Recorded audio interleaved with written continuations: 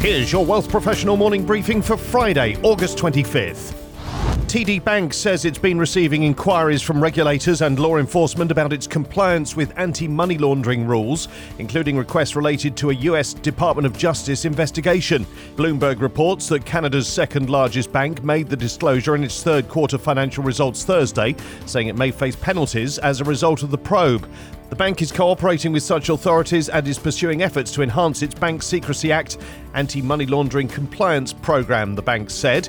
While the ultimate outcomes of these inquiries and investigations are unknown at this time, the bank anticipates monetary and/or non-monetary penalties to be imposed.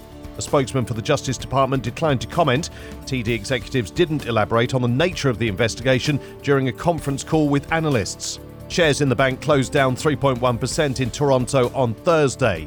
With the cost of living still elevated and the potential for recession still high, Canadians are less keen to leave the relative security of their current job. A new survey from Aviva Canada found that the Great Resignation is not the best strategy right now, and the work-from-home spike that was driven by the pandemic has also eased, with fewer people doing so permanently, 19% compared to last year at 27%. With around one-fifth of respondents saying they're stressed about inflation and a possible recession, and 13% concerned about layoffs and economic conditions, safety and stability is a priority rather than moving employers. Not that job security is guaranteed, and 13% are concerned about their ability to find a new job should they lose their current one. More than 1 in 10 respondents also indicated being concerned that poor economic conditions may negatively impact their pay rise or promotion. While more people are going into a workplace rather than working from home all the time, there has been a rise in hybrid working, 29% in 2023 compared to 25% last year. But despite concerns Canadians express about rising costs and their frustrations with commuting, they still overwhelmingly, at 88%, prefer using their own private modes of transportation. Transferring significant fortunes to heirs is a major concern among clients, and they're keen to ensure that their priorities are met as an estimated $84 trillion in assets is passed down over the next 20 years. Raymond James recently surveyed investors with at least $500,000 in investable assets to determine what matters most to them when it comes to intergenerational wealth transfers.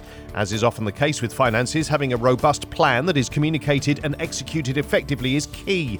Given the high risk of family fortunes turning to family feuds, ensuring everyone's expectations are met is essential for advisors. Interestingly, although only 45% of respondents said they were extremely transparent with their own heirs, 71% said that if they were in line for an inheritance, they would consider proactive communication important. Keeping the peace is a high priority, with 87% saying so, and communication and transparency the ways they expect to achieve it. However, too few people speak with their family about their wealth and how it will be passed on. Investors also want to ensure that heirs understand their values and reasons for wanting their money to do good, and this is best done through talking and sharing impactful stories, or perhaps creating a philanthropy board among heirs. More than half of respondents want their legacy to have philanthropic impact, and 1 in 10 intends to leave at least 25% of their wealth to charity. More than 9 in 10 poll participants said that tax efficiency is important in the transfer of their wealth, but 37% do not have a plan to do this, and only 26% have consulted tax professionals to achieve it.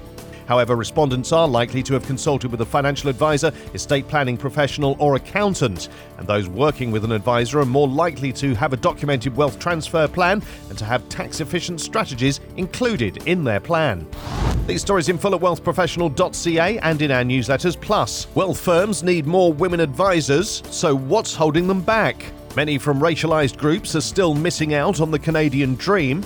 And we need to stop talking about AI as the future, because it's here now.